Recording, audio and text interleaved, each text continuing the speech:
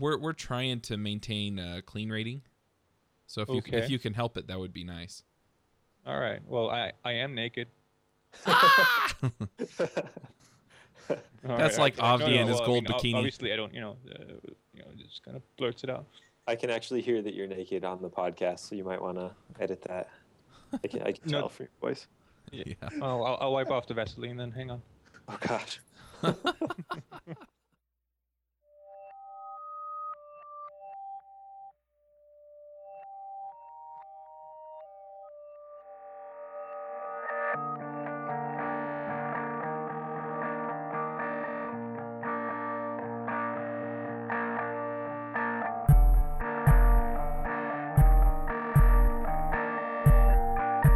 Hey everybody, and welcome to the JavaScript Jabber podcast. This is episode 5, and this week on our panel we have AJ O'Neill.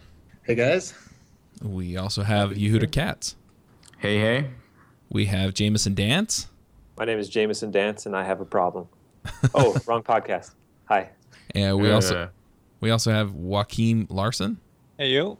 And I'm Charles Max Wood from TeachMeToCode.com.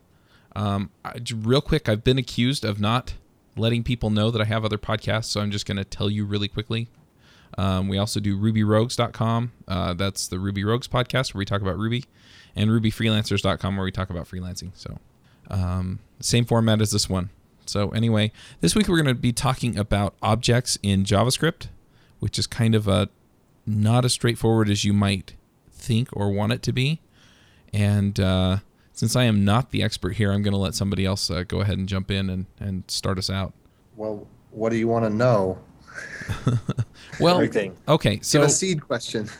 Okay, so basically, I've been reading JavaScript: The Good Parts, and so the first thing he talks about is your general object, which most people kind of equate to a dictionary or a hash, but it's not exactly the same thing. It's actually quite a bit different from that because the attributes and stuff that are there are, you can have attributes that are functions and attributes that are data and stuff like that. And then you also can define objects in a way with functions, because functions are closures, and so they capture the what am I trying to say? The context of everything around them. And so private variables. Yeah. Right. So you can set them up to kind of remember certain things about certain things, and so it's kind of confusing. And then on top of that, you also get the prototype stuff, and so you don't actually necessarily define a class, but you kind of inherit the prototype of another object. And so it's all kind of confusing as to how it sticks together. And so I thought we could just get in and talk a little bit about how it all works. And maybe we should just start in general with objects and prototypes and how that kind of works, and then we can move into some of the other stuff. Okay, so objects are hash maps, right? So they used to be hash maps. Now they're hash maps with a bunch of extra stuff as of ES5 and more stuff with ES6. But it's a good starting point for sure. Okay, so the basic premise of it is, as it is in Python and Ruby and tons of languages, associative arrays or hash maps or whatever you want to call it, and then they've got some additional features, but you can use the literal syntax to create an object, which is just 2 brackets, so var foo equals opening, closing, curly brace, and then you've got yourself an object. Or you can do something fancier, like I've never actually called new object, but I think you can do that. Yeah. And then you just throw stuff into it. Right, but new object, you create a function around the object or something like that. Hey, so basically what's happening is when you use the new keyword on something, you're calling it on a function. That function serves as a constructor. Uh-huh. So I'll say it pretending you already know what a constructor is in another language. So when you say new some function, that function serves as a constructor. JavaScript internally makes an object, basically an empty hash, and then it gives that object to the constructor. Then the constructor can do whatever it wants because this inside of that constructor is the object that was just created, and then you get back the object. So that's basically what new is doing. New is I'm actually not someone who likes to, I know there's a group of JavaScript programmers who like to pretend that new, it doesn't exist and was a mistake, but I think it's cool. I like it. Yeah, generally what I do is I create a function.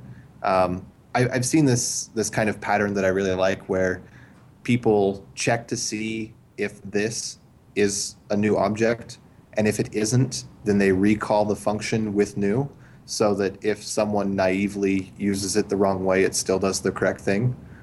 And another way is to append a method onto a, let's call it a function class. All functions can kind of be classes, like we're saying here. So say you do function foo, then you can do foo.create equals another function, return new foo. And so I kind of like that pattern. And one thing I want to point out with the new syntax is if you're not using ES5 or strict mode, which I can't see any reason why you wouldn't want to, but if you want arguments.callee, then you might want to keep using old mode. Say that again, Yehuda. I didn't quite follow. If you want arguments.callee, that's a feature that isn't really fixed in ES5. So you might basically arguments is gonna go away completely in the future. So basically, if you're still stuck in a world where you have to support old and new APIs, and for some reason you need arguments.callee or arguments in general, you might be forced to stay out of strict mode, especially as strict mode becomes stricter. So, and an important point I think to note about that is that's going to be generally just the case of something like Firebug. Like your average applications aren't going to use that, and they're not going to need it. And when you use it writing your own new code, it's not going to affect you. It would be if you were to try to take a legacy code or try to take a large library that is debug driven. So a debugger library would be the kind of thing that uses that callee, not normal code. So old Sprout Core, so not Ember, but old Sprout Core used arguments.callee to implement super. We don't do that anymore, but that's how it used to work. So there are definitely reasons why people would have wanted to use arguments.callee before that might still exist. Yeah, but there's definitely workarounds where you can just absolutely put a if you think you need callee, usually what you can do is create an object and then assign your function to a property of that object. That way you have a reference to the name of the function when you need it later on.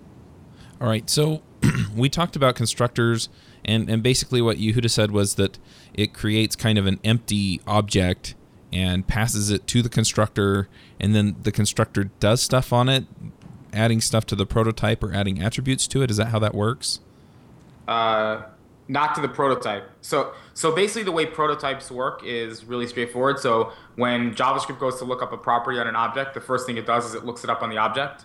And then there's a secret property called internally bracket prototype, but it's sometimes exposed as __proto__. And that property is what JavaScript looks at next. So if JavaScript fails to find a property on an object, it doesn't stop there. It goes and looks at the prototype of that object, and then it goes to look at the prototype of that object, etc. And one of the things that happens when you use the new keyword is that the internal prototype of the object that you're creating is the functions.prototype property. So what basically that means is that if you have a prototype property on a function and you call new on that, after JavaScript finishes looking at the object that you just created for properties, it will go look at the function.prototype, and then possibly that thing might have its own internal prototype.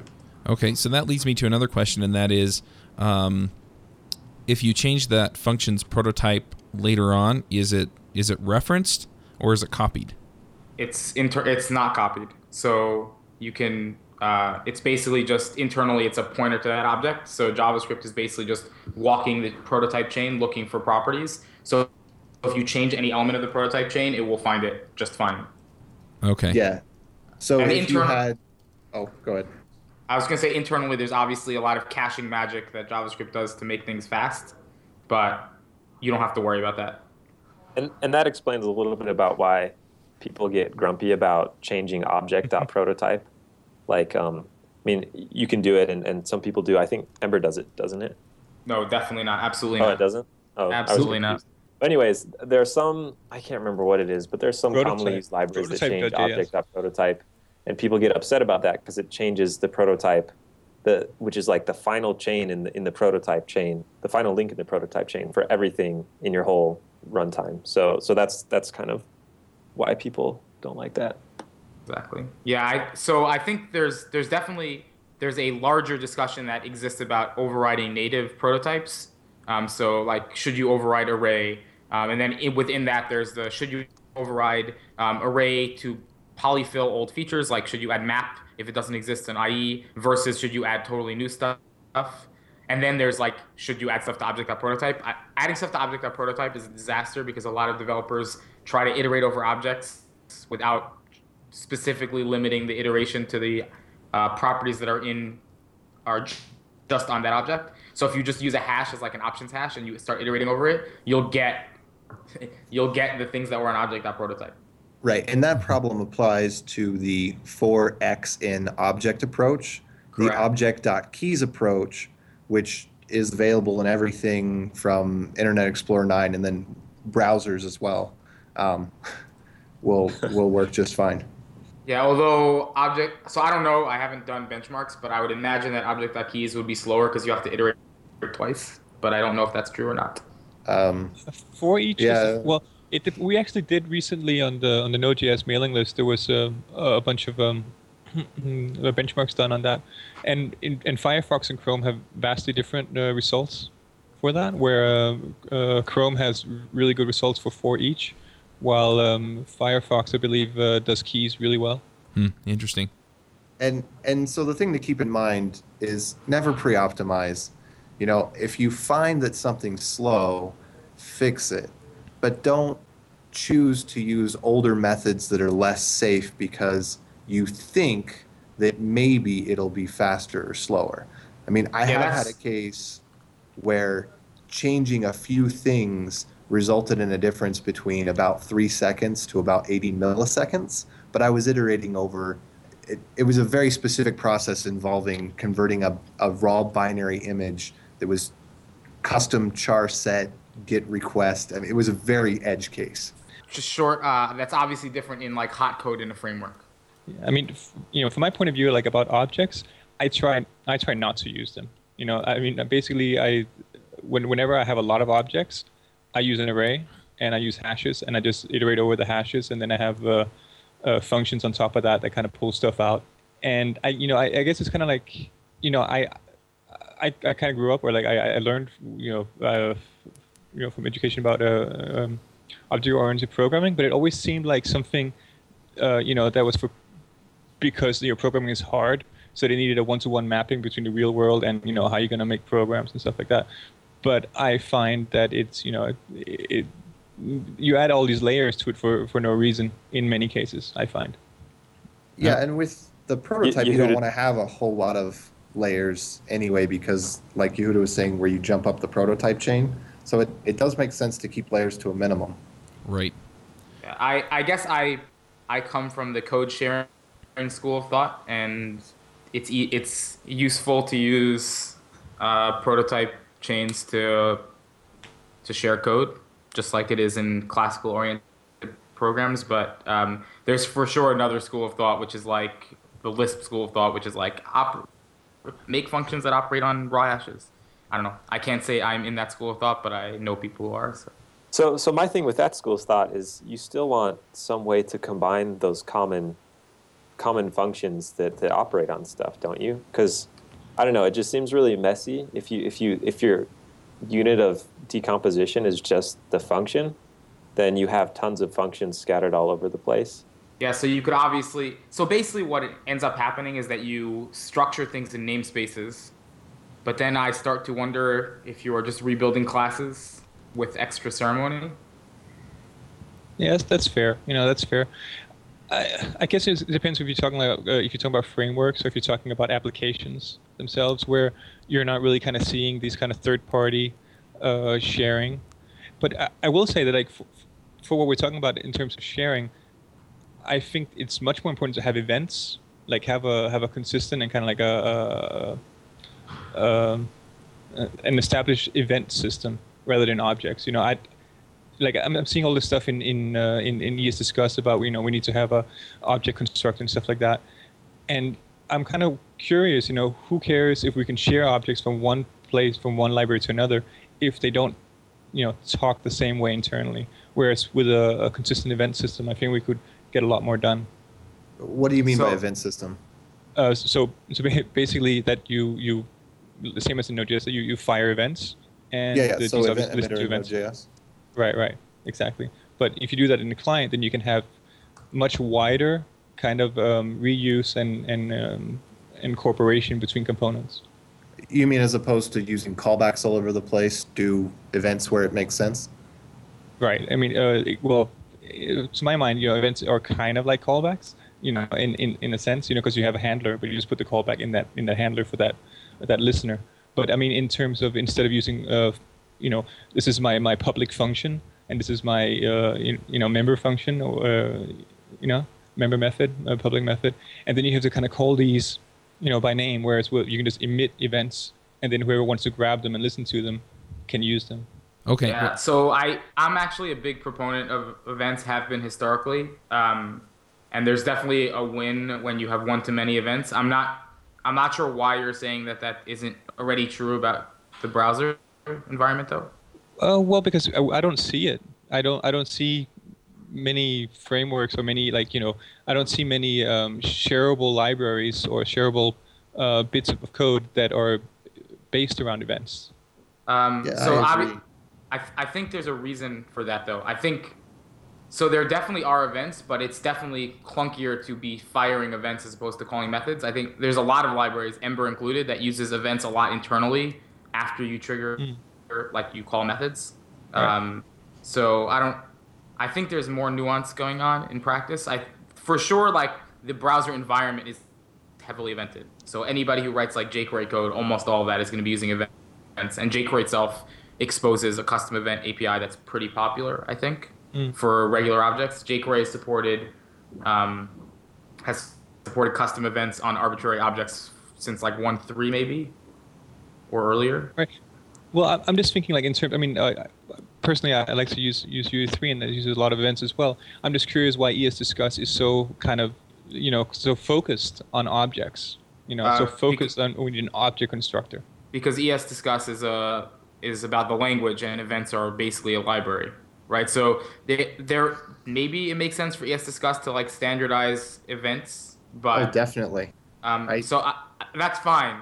I'm not against that, but I don't think it's fair to say that the environments that have JavaScript don't have events, right? They all do. They all have event systems. It would probably be nice if there was one of them that worked in Node in the browser, but I think that's that's a library issue. Right. But I mean, then you could also say, well, everyone has objects, right? So why do we need to standardize that? Well, it's not standardizing objects. It's standardizing new syntax to make writing common object-oriented patterns more easy. So I think it's kind of the thing with events is it wasn't standardized in language probably as well, because back in the beginning we didn't use them so much, and we didn't realize the importance of it. In relation to what was said earlier, I find that a lot of times where callbacks are the only pattern in a library for exchanging data, it becomes really cumbersome really quickly. And using something like, for all my code, I include Node's event emitter that I've made like a 2-line change to, so it works in the browser. And I find that definitely helps me to organize the code a lot better in general. All right. Well, I'm going to bring us back around to objects and object creation. I'm a little bit curious. Thanks, Chuck. So, no problem. So, one thing that I've seen is that it seems like a lot of people like the new function syntax, but then a lot of people are saying, no, don't do that. Use this other method where you basically create a function that creates an object somehow, or creates another function that acts like an object or something like that. What is the other approach rather than using new? So there's basically 3 paradigms. Okay. There's new, there's literals, and then there's having a function that's called new foo or create foo. Uh-huh. And the advantages and disadvantages I see are that when you use just the prototype, you don't have as much privacy over the data. So everything that you modify has to be modified in this, and this, whatever is on this, is public. And one of the problems in the non-strict mode with that method is that this is implicitly global, so you can accidentally fudge up the global context, whereas in strict mode that will be null. If you do the create method, you get data privacy because you can declare var and basically your object is your closure, right? Uh-huh. And so whatever you return is what's public. But whatever you don't return just stays private in the closure, and you can have methods that modify things privately. But then that is going to take up more memory. And in most cases, I think that's not a problem. But there was one case where I had like 10,000 objects, and it to use it on a mobile device, it's more efficient to use a prototype and have a function that gets an item out of an array or something.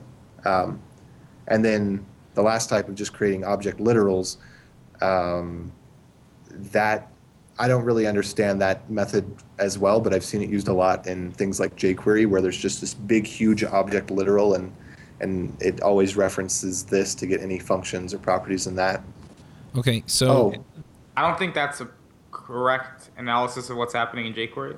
So jQuery for sure uses the prototype system. When you call the jQuery It's more about method, chaining, really. when you call the jQuery method, it's basically this like the create approach, right? Oh, Internally. I meant the code of jQuery. Like when you look at jQuery's code itself, it's got like this huge object literal with like every function that's in jQuery defined in it. That object literal is defining a prototype. Okay. Yeah, I didn't realize that. So there's like a jQuery.fn.init, which is like a constructor, and that thing has a prototype on it, which is what everything is defining and what happens, and that alias to jQuery.fn. jQuery.fn.init.prototype is alias to jQuery.fn. So every time you do like jQuery.fn.blah, you're basically extending the prototype of things that the jQuery function creates. Oh, interesting. Which is why you can add plugins so easily, because it's basically using the prototype system. Huh. So when you use the function new x principle, I'm a little bit curious as to how the private data works. Now it's all saved in the closure, right? So what exactly? In the constructor. Okay. Sorry, go. I was just going to say, so if your constructor is a function, then inside that function, you just define variables and functions and stuff. And those become private data, right? And then you can return just an object literal with well, you wouldn't return functions if as you're attributes, using right? Sorry, what was that? If you're using new, then you can't return anything. The only thing you can return is undefined. Otherwise, it breaks. I think it's worth noting that there's, of course, a hybrid approach where most of your stuff is on a prototype, but you want some private data that is passed into the constructor, and you add a few methods on the new object.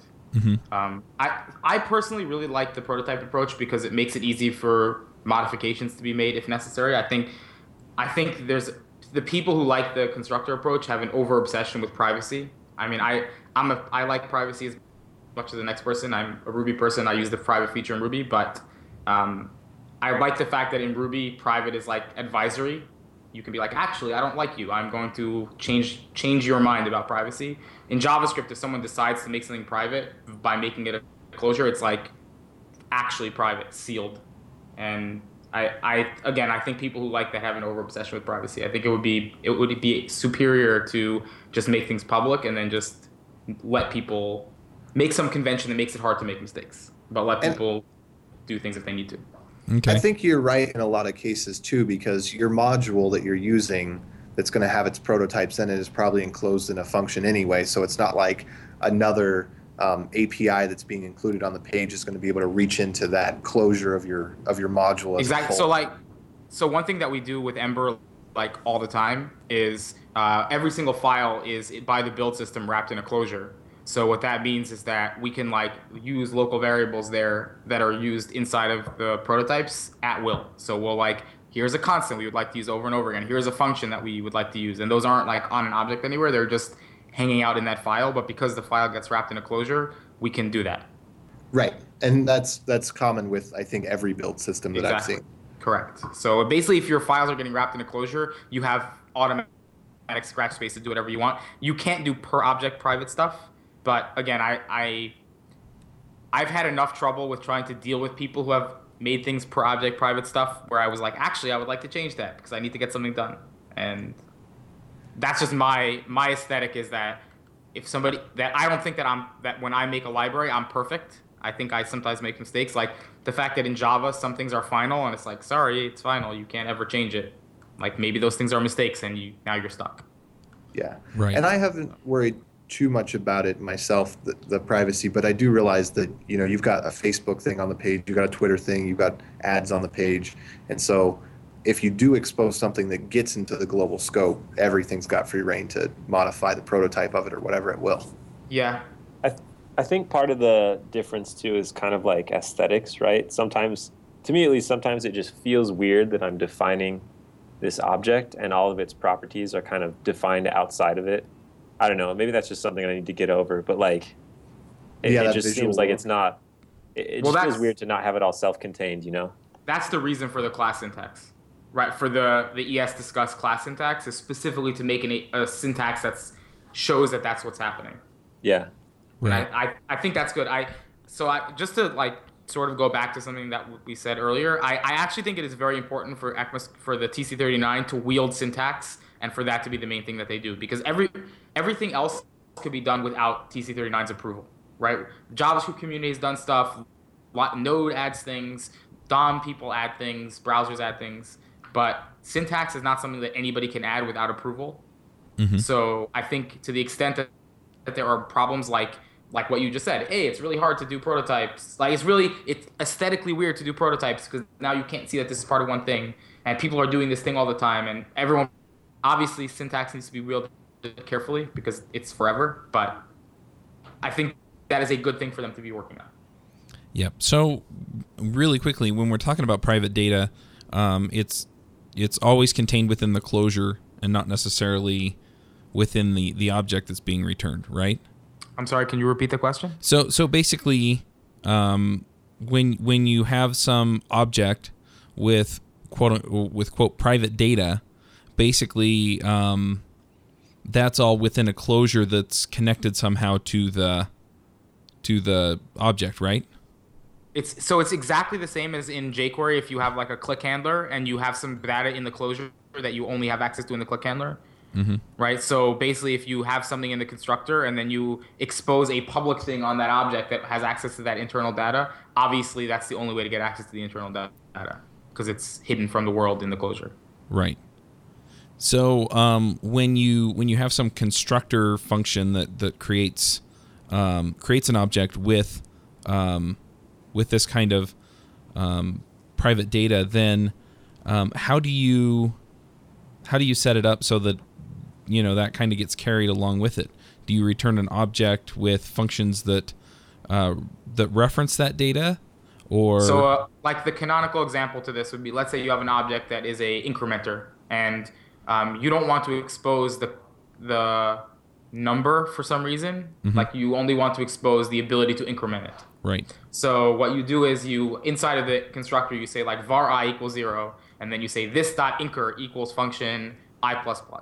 Right. So imagine that there's another function that like uses the I to do something else. And then you could say like this dot some other function equals function like print I. Right? So you don't want to expose people's ability to modify I directly. So this would be an example of a case where you want I to be available for some reason, but you don't want someone going in and saying foo.I equals 12. Right. Right?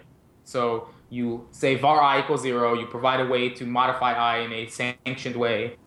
Then you probably provide another thing that exposes I in a way that you find important, and now you have a private I. Right. So you have a private I. No pun intended. So, right, where you can inspect. Anyway, So then I guess the I variable is then stored in the closure for each of those functions? Exactly. So every one of them would get its own I. So the prototype way of doing it would be that you would say the thing.prototype or constructor.prototype equals brackets I0, right? And which would also give every single one its own I, but now every object has I exposed as a property on it. Right. And you would say this.I everywhere. Right. And that means that you're allowing people to modify it. And like sort of the compromised hybrid way is that you do something like _I, which says like, this is public in case I have screwed up and it's important for you to modify it. But hey, if you do that, you're messing with something that I'm asserting is private. And is that a common convention, or is that just something that you generally do? I think it's common. AJ, do you think that's common? Oh, I'm sorry. What was that? Using the underscore as like a indication that something is kind of private. Like, please don't mess with this unless you. Oh, yeah. I've been told that before. Definitely seen that a lot. I know JSLint complains about it. Really? It does. It doesn't everything. like you to have underscores, which that's one thing I don't like about the JSLint, because I think that the underscore is a pretty good indicator. It's based so like in Ruby we have a private signifier which basically says like if you call this method there will be a warning, right? And underscore essentially has the same, and I think Python does the same thing. There's like the underscore is a notion of like the person is telling you that if you call this, think about it before you do that, because if you do it, you're violating the expectation of the library. Right. I think that's fine. I think expressing the expectation of the library is the most important thing. And then if someone goes in and reads all your code and says, "I know that I can monkey patch this thing and it will be fine," then that's okay. I'm okay with people doing that, although they are taking the risk in their own hands at that point. Yeah.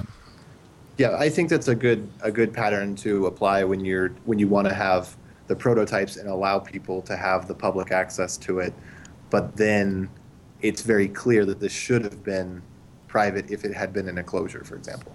Yeah, someone told me that they like recently came over to me and told me that they overrode the destroy method to not do anything in Ember, like for a subclass of Ember, and I was like, essentially felt the same way. I was like, fine, like if you feel like that's fine, but just FYI, I did not reason about that case at all. So if you do that, you're essentially, things may break that I didn't think about, and I think that's basically underscore, right? Underscore is, I have not thought about what happens if this is something different, but if you want to take that risk, seems good. All right, cool. So one other thing that I want to point out, because this is kind of a basic concept to JavaScript. Really quickly, can I get one of you guys to define a closure? Go ahead, Yehuda.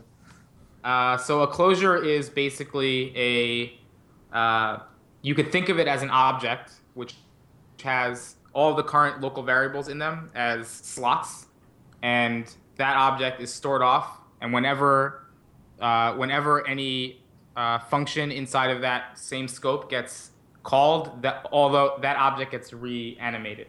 So basically all the local variables are stored off somewhere. So whenever the callback gets called, those local variables are returned from deep freeze and made available to that function. Right. AJ probably has a better explanation. So It's basically context. So you have the context of when the function was defined. How do you explain that? Like, what do people, how do people want to have it? But Well, that's basically how would I say understand it. like this.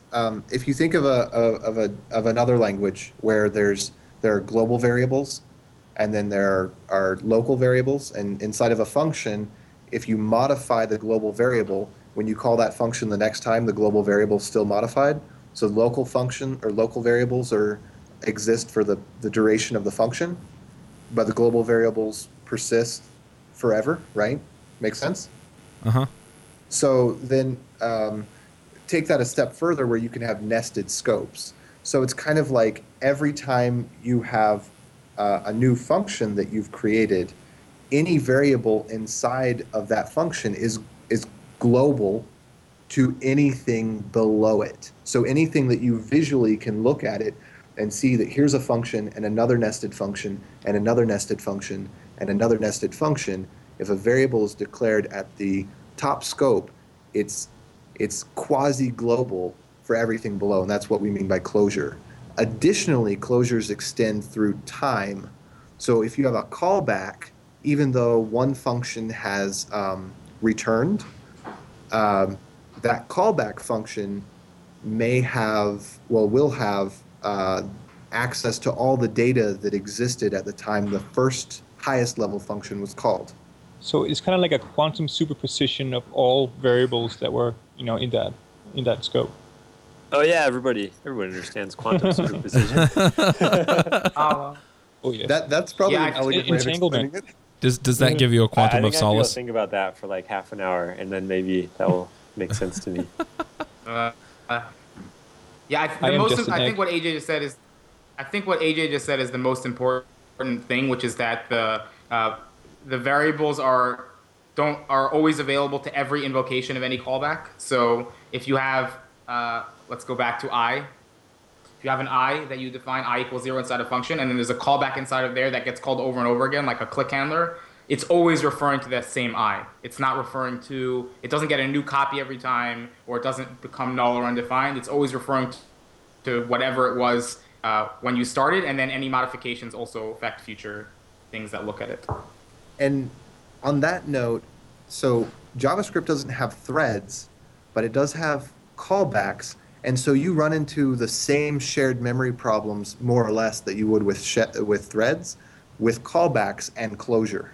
Thank you so much for saying that. So I think, I don't know if this is a thing that people still say, but back when Node was just getting popular, a lot of people were like, because of Evented, that means that there are no shared memory problems, no mutexes, Evented is awesome. And my initial reaction was, I've been doing JavaScript for a while, and closures actually make the problem worse, right? Because basically when you have closures, you have a ton of shared state, and there is no reasoning about it. So any callback that gets called can modify any state that's upstream of it. And if you end up with a lot of nested callbacks, you end up with a lot of callbacks that are modifying the same shared state. That doesn't mean it's bad. It just means it doesn't actually solve the mutex problem. But that's why I say always put your functions in the highest scope possible. If you've got a function that's reusable, don't put it down in a nested scope where it's 7 functions in, because you will have that problem much more often. Exactly. And I try to make a habit of not using anonymous functions. I don't entirely avoid them, but I take a good hard look every time I think about using anonymous functions as to whether or not that's really a good practice. Yeah, I agree. I think at least in Ember, we almost always encourage people to use methods on classes for callbacks, and that's one of the big reasons for it, is that methods on classes don't actually accidentally enclose some scope that's going to be changed, where anonymous functions, just because, especially when you get deep into multiple anonymous functions, it's easy to forget. You get these like very, very big scopes. Like we were saying before, entire files are scopes, right? You get these very, very big scopes, and then you can lose track. You have a common word that you use by accident. JSLint is good for this, but there's definitely a problem of events can happen at any time, and they can mutate quote-unquote global scope. Yeah, and so one of the things I found is there's a couple patterns that help reduce that, being the kind of the waterfall pattern, where when one function ends, you call the next, and then you call the next, so you can keep them in a straight line. If you're looking in your editor, all your functions are pretty much on the same indentation level, but they call each other when they're done, or you can use some sort of futures type library where it allows you to do sequential function addition or to join functions together or something like that. Yeah, all our events have a target action semantic, right? So I think most events are basically like, give me a function, and if you want to do something, you want to bind it, you use function.prototype.bind. In Ember, all the functions all the events are basically target action to make it really easy to do this pattern, right? So if you want to say like, the callback is call this, comma, this dot blah, and it will always be good. It's sort of like the equivalent of the binding parameter to all iterators, but for events. Right. So one other thing that I want to dig into a little bit is that every, I don't know if I want to call them primitive type, but every native type has a prototype. Yep. Are there any implications to that people should be aware of, other than don't modify them unless you absolutely have to?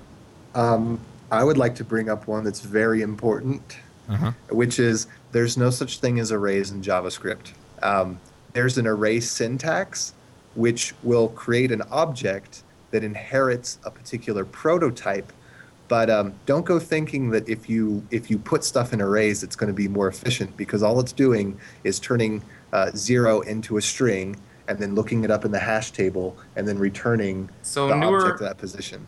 Newer JavaScript engines absolutely do smarter things for arrays. So they optimize it somehow? So newer JavaScript engines, so they're not allowed to let you in on this secret, right? But like V8, for instance, absolutely, if it sees an array and it sees that you're not like doing .a equals blah, and maybe even if you are, goes and puts it in an array and does lookups.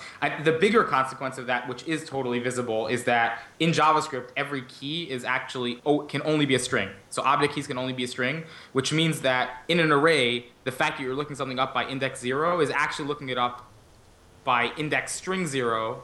Now, again, there's internal optimizations to make this fast if you don't happen to use crazy features. But if you go and make an array and look it up by object string 0, you will get back the first element. Huh.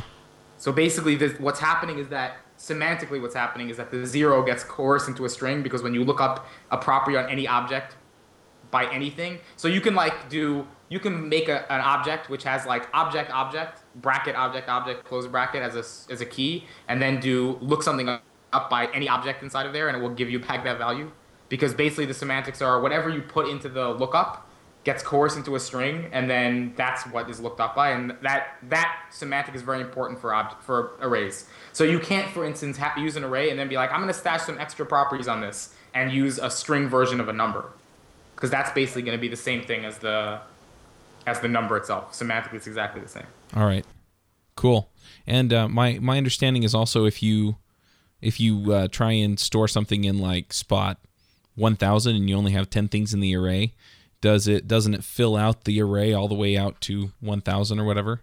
No, when you sorry. stringify. So it conceptually there is a length of 1000, and there's a lot of undefineds in there, but I don't think modern JavaScript engines are actually putting those undefineds in the slot. Right. And even in the old ones, they're not really putting it in there. It's really treated as an object. Right. It just has different prototypes. Like the for each on an array is the same as calling object.keys on the array and then filtering out the length property or any other properties you might have added on, or any non-numeric properties. All right. Yeah, Sounds good. I just to be clear, like what I just said about optimization is purely an internal optimization hack, and AJ is right that from a semantic perspective, it's exactly identical to as though it was an object. And if they ever let the lie loose and show you that it's an array, they're doing it wrong. So you can assume that that's true. And I personally have not seen arrays any faster than objects, because I did some naive things like a year ago where I was like, oh, it's an array, therefore it's faster. And I did things a little bit wonky because I thought, well, if I can get these objects to iterate quicker or something, well, I can't remember exactly what it was, but then it turned out I was just wasting my time. Right. All right. Well, at this point, we need to get to the picks. We have two people that have kind of a hard stop in about 8 minutes. So this has been it's clarified quite a few things for me, and hopefully it'll clarify some things for our newer JavaScript people. So let's do the picks, and we'll start with Yehuda. I just have one this week, and it's not technical.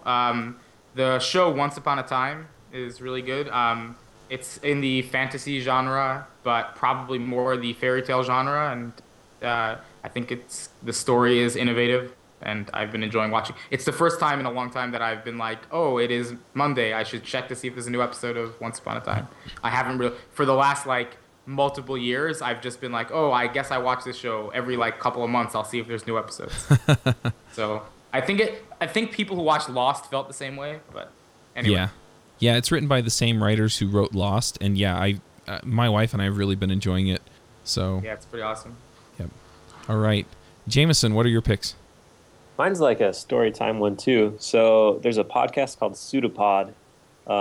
It's like a horror kind of fantasy podcast. I guess more horror than fantasy, and it comes out every week or every couple of weeks, and they just have really good stories that are narrated by great narrators. So they have a couple hundred of them in their backlog. There's also ones for science fiction and fantasy too. I think Escape Pod is the sci-fi one. I don't remember the fantasy one. But I've been listening to a lot of Pseudopod while I work out. That's my only one.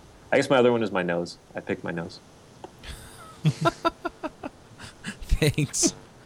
Let's All be right. honest, who doesn't? Exactly. Joaquin, what are your picks? Well, I'm going to be a little bit boring. I'm going to pick eloquentjavascript.net, and it's basically an online tutorial, a modern introduction to programming in JavaScript, and it's a great read, and it's good.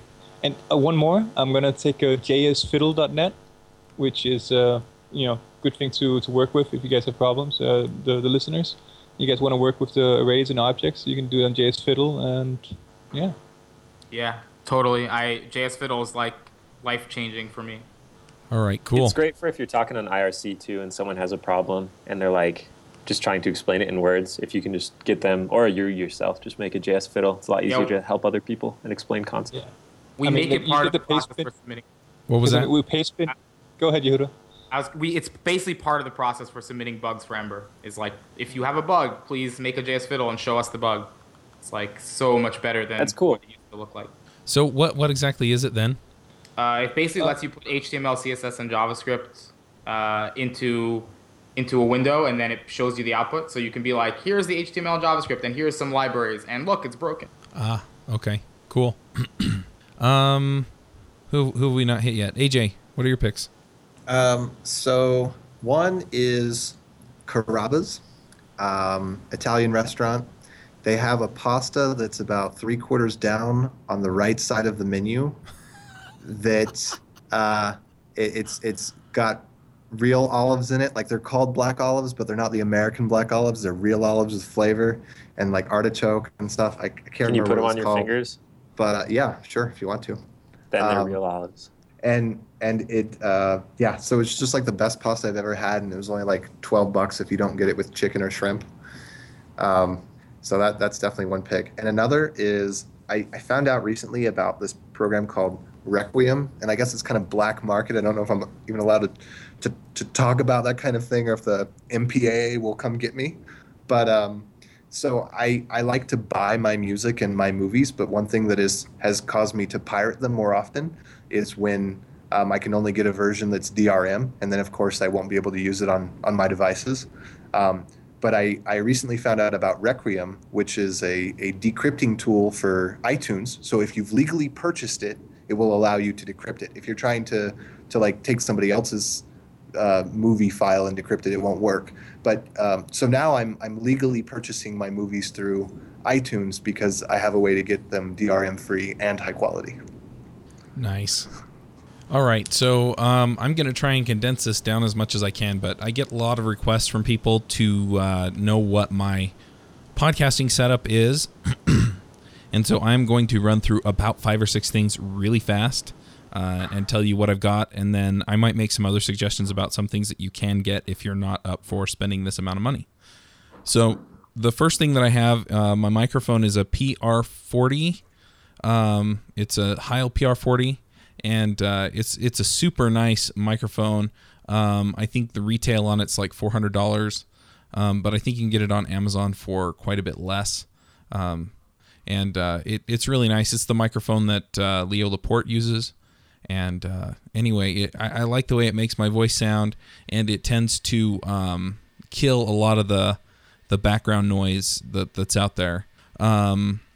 So then that goes into my mixer. My mixer is a Behringer Xenix 802, and like I said, I'll have links in the show notes to where you can get all this stuff.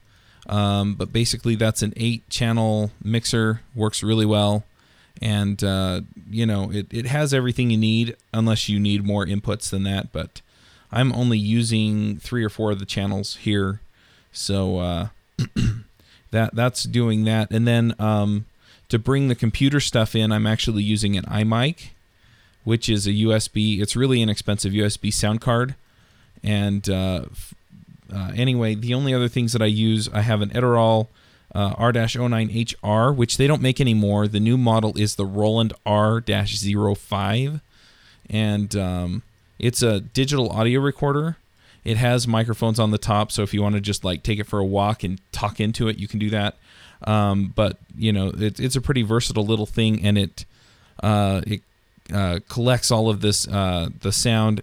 You can record in WAV, which is what I do, so it's totally lossless, and then I condense it down with a compressor in Adobe Audition, and so that's my final pick is Adobe Audition. Now, if you don't want to spend as much, I think Yehuda's using the microphone that I recommend if you're getting USB, and that is the Blue Snowball mic. I hear it's not working too well though. So. Well, it's the Heil PR40 is a dynamic mic, which means that you pretty much have to be right on top of it in order for it to pick you up. The Blue Snowball is actually a condenser mic, and so it'll pick up more of the ambient noise. But if you want a rather inexpensive or relatively inexpensive USB mic, then that one I hear works really well, and you actually sound pretty good on it. Cool. So the other, if you want a dynamic mic like the Heil PR40 and don't want to spring for the bucks, you can get a Shure SM58, and that's about $99, and it's an XLR mic, so it doesn't plug into the USB port, but you can get a USB XLR converter and plug it into your computer anyway. So that's pretty much it. That's what I use, and hopefully if you're looking at starting a podcast and you want to spring for that stuff, then you can go ahead and get some of that stuff. So, and maybe for the links, we can just have a couple of different links to Amazon or whatever with these different mics. Yeah, I'll have it all in the show notes, so you can look at them and see which one you want to get.